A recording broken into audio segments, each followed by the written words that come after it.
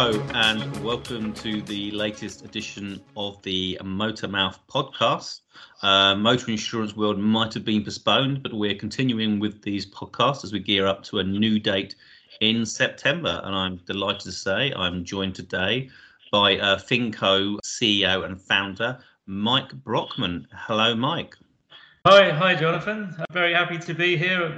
We're all sitting at home in these new environments, but it's great to see that technology wins again under any circumstance.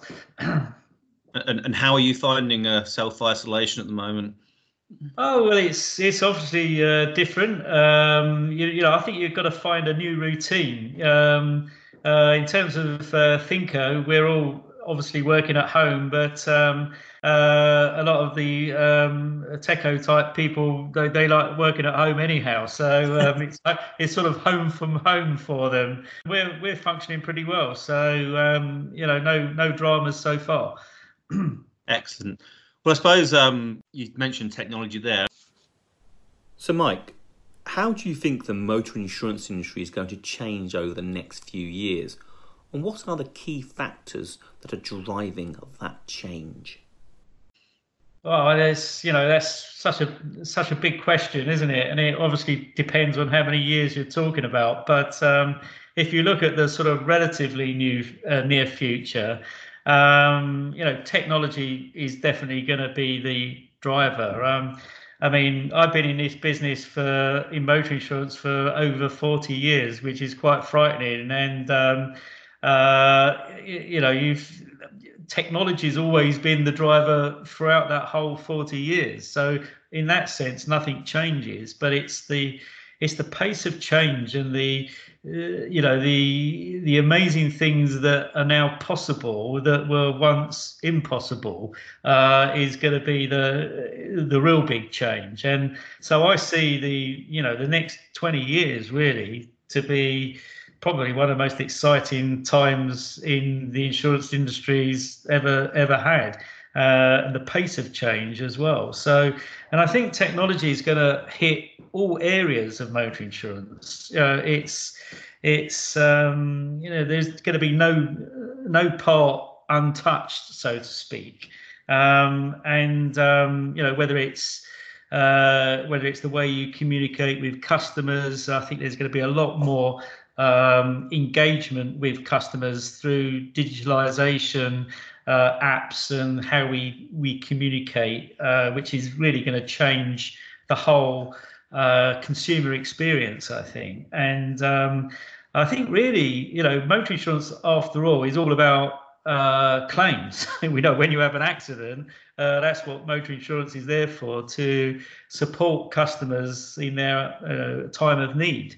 And I think this is really where technology is going to make a massive influence to that whole claims experience. And as we all know, it's an extremely complex area with many different people involved in that claims process.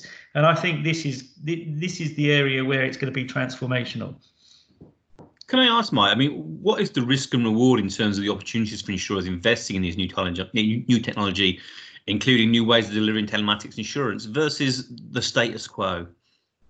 Well, I think the risk is, of course, if you don't do it, you're going to be left behind and probably left such that you will be, stranded and dead, basically. So this is a must do. And the thing about technology is that it gets old so quick. When I set up Insure the Box 10 years ago, we thought we was, and we were invested in the latest technology, but hey presto, 10 years later, it's then legacy and you've got to reinvest again. And the new equipment you can have now is just light years ahead of anything that was possible 5 or 10 years ago. And so that investment, has got to be big, really. And of course, for the big insurers, this is a real problem because, the scale of that investment gets bigger. and they've got to be, they've got to change their mindset as well. The amount of cloud technology, for instance, and attitudes to cloud is completely different now than it was 5 years ago. And everyone was talking about security risks of being in the cloud and all of those sorts of things. And now probably the cloud is the safest place to be. So, risk and reward. Well, as I say, the technology now is becoming an enabler. And what I've noticed now is that whereas 5 or 10 years ago, your biggest concern as a CEO was, oh my God, can my systems, cope, and, whether that's data privacy, whether that's just, keeping your systems live when there's heavy loads in certain times of the year or certain days of the week and those sorts of things. Whereas now technology has moved on so much that, if you've invested in the right technology, that pain goes away, and then you can start to concentrate more on delivery of products to your customers, and that's where it's really exciting. So this barrier of technology is suddenly removed. It becomes an enabler, which allows you to think about, what's good for my customers, what's good for my business using that technology. That's the biggest change. And the only way you can do that is invest in the latest. So again, if you're not doing that, you're going to be left behind, and new incumbents can come in with a clean sheet of paper and do this much better. So, Mike, you mentioned about being left behind there. I mean, how about insurance brokers? Do they remain relevant in this kind of modern world you're talking about? Well, it's funny. I started off many years ago at Pearl Assurance, and their distribution channel was, of course, the man who used to go knocking on their customers' doors every 4 weeks, and then broking then, of course, was the main distribution channel. Now we've seen that the man from the Pru or the man from the Pearl has died off many years ago. Not in fact in Europe, where it's still very, very big, I should say, brokers were then, the number ones, and then of course direct come along, and everyone was saying, well, where's the future of brokers? Direct is going to dominate, and then we become digital with it wasn't a telephone, it was then e-trading and all of these sorts of things. And the question mark over the whole 40 years that I've been in this business is, how long are brokers going to be around for? Well, that's been a 40-year argument, and they're still here, which shows you that not everyone fits in that nice, tidy little box that is a commodity product. There's always going to be a sizable number of people that require specialist services and advice. So I think brokers have got to embrace this technological change as well. There's no doubt about that. But there is definitely still a place for brokers. So I'm pretty sure I'm talking about this technological revolution over the next 20 years, but I think we'll still be having the same debate in 20 years about the survival of brokers. They'll still be there. Yeah, it goes back to the old adage about, if there's a nuclear war, what will be left? It'll be like cockroaches and brokers, insurance brokers. So yeah, I suppose I don't think rats are a good sort of analogy to a broker, but rats will always survive, and there is always a species that will survive, and I think in the insurance world that is the broker, and you got to remember that the brokers are the people that actually speak to the customers, and a lot of customers like speaking to a human, and I've found with sort of even chat boxes, and we've introduced a lot of chat box within our business at Thinko, and we've backtracked sometimes from making it too automatic because customers still want to communicate with a person. So live chat, yes, but live chat with a human at the other end rather than a chat box, and you have to be quite careful how you introduce this technology.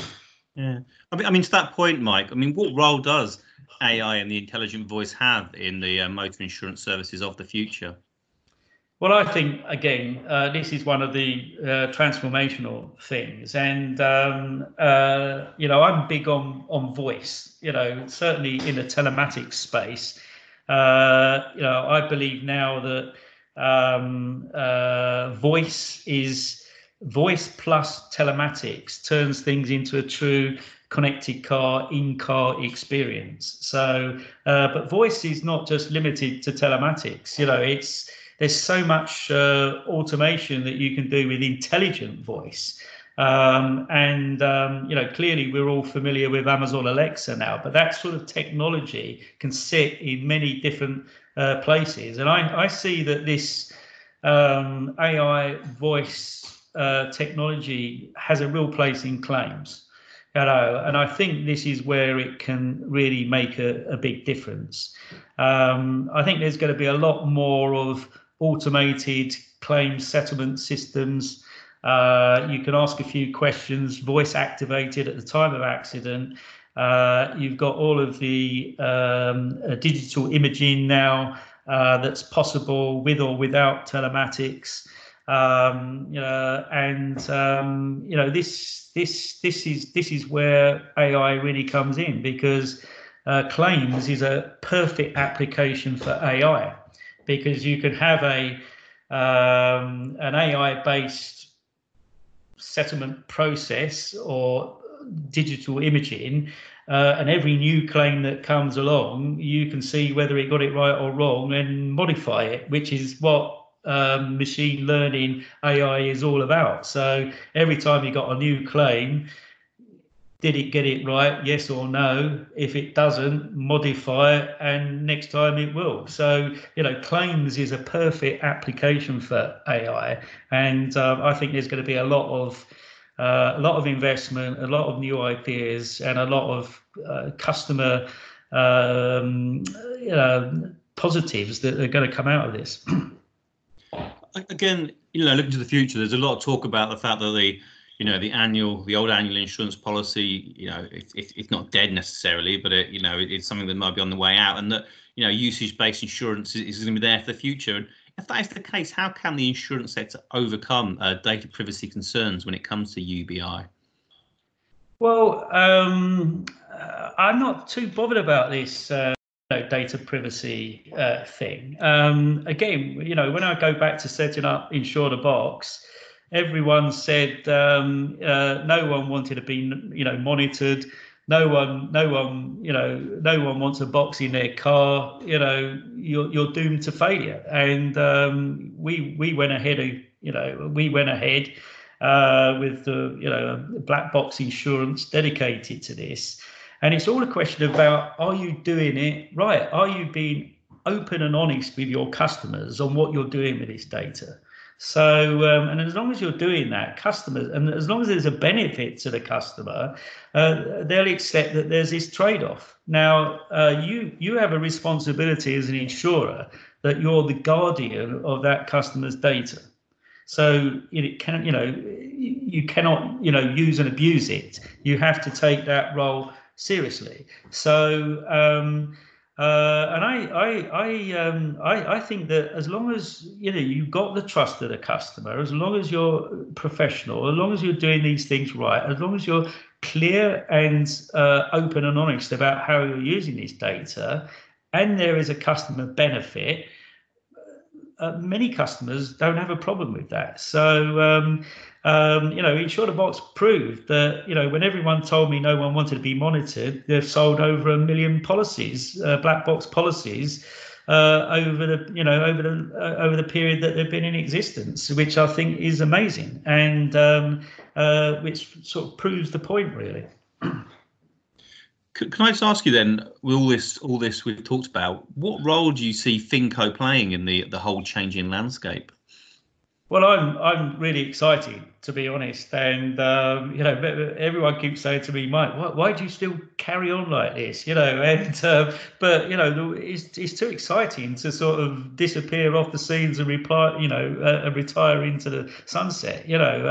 As I said, this next 20 years, and I don't think I'm going to be around for 20 years, but I'm going to hang in for as long as possible, is going to be really exciting. And I'm sort of with Finco now. I'm here to help. So, my previous life pre-Insurebox was my consulting firm with EMB, as was. Now I'm sort of back, with Finco technology, which is really built on the latest stuff. Which is really exciting, and I'm here to help. So I accept that telematics has had a bit of a bumpy ride so far, but I'm convinced it's because it's not being put in place in the right way. And I'm here to really help the second wave of telematics, and I'm quite excited about this, to be honest. Okay, Mike. Well, I look forward to catching up with you in the future. If it's not over those next 20 years, maybe 10 or so, just to see what happens. Yeah, absolutely. Well, thank you very much for your time, Mike. And as I said at the start, Motor Insurance World obviously was postponed in March, but we will be looking to reschedule in September. So stay tuned for news about that, and also stay tuned to Post Online for all the latest news. Thanks very much. Until the next Motormouth podcast, cheerio.